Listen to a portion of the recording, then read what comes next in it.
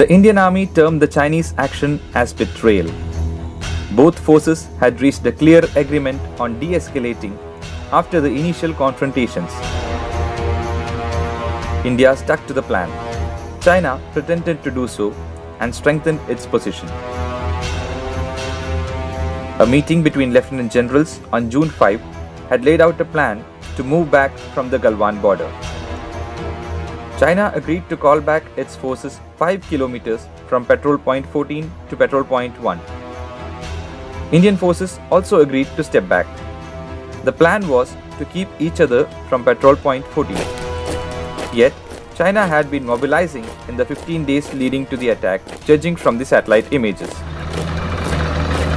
While India retreated as per the agreement, China lined up more than 200 military vehicles along the ridges by the Galvan River. The mobilization of about 3,000 troops was at the level of a brigade.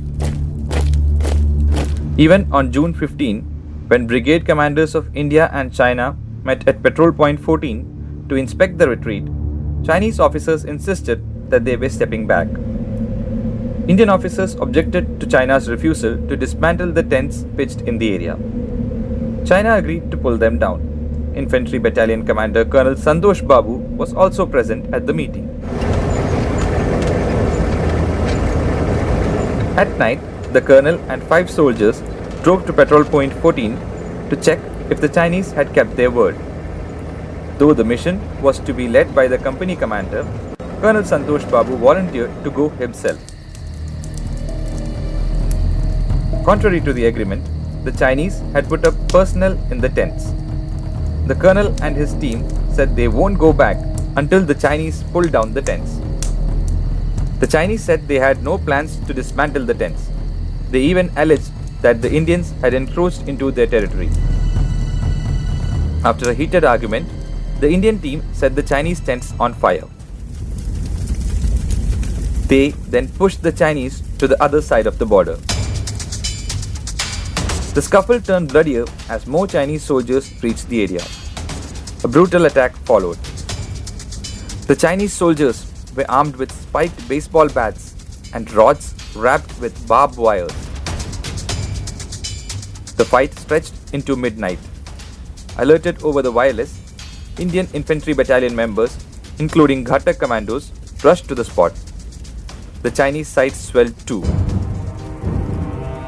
The Indian Jawans were shocked to see their commanding officer lying listless in a pool of blood. A pitched battle followed. There were about 800 men at the scene. They used anything they could find, including stones, rocks, sticks and rods. Many of them were seriously injured. They fought until 2 a.m. the next day.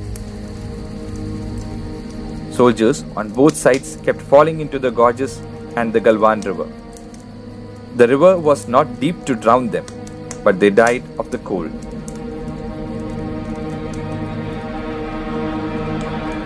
The infantry base was aware of the unfurling tragedy, but it could do little to rescue the injured soldiers at night. Helicopters could not be sent to the hostile territory in the darkness. Indian choppers landed on the southern bank of the river at dawn for rescue operations, but they were met with stiff resistance from the Chinese. Divisional Commander Major General Abhijit Bapat flew in to talk to the Chinese side. By the time the rescue operations resumed, many of the soldiers had died. The seriously injured Jawans were shifted to the military hospital in Leh. The Indian Army and the External Affairs Ministry insisted that no Indian soldier was in Chinese custody, but reports suggested that at least 10 Jawans were indeed in Chinese custody. China was planning to use them as bargain chips to consolidate its position along the border. China officially denied detaining any Indian soldier. They relented only after being warned about another confrontation by an Indian Major General. The 10 Jawans were released on June 18. Another report on June 22 claimed that a Chinese commanding officer was among those killed. Chinese media also reported that several Chinese soldiers died in the counterattack by Indians.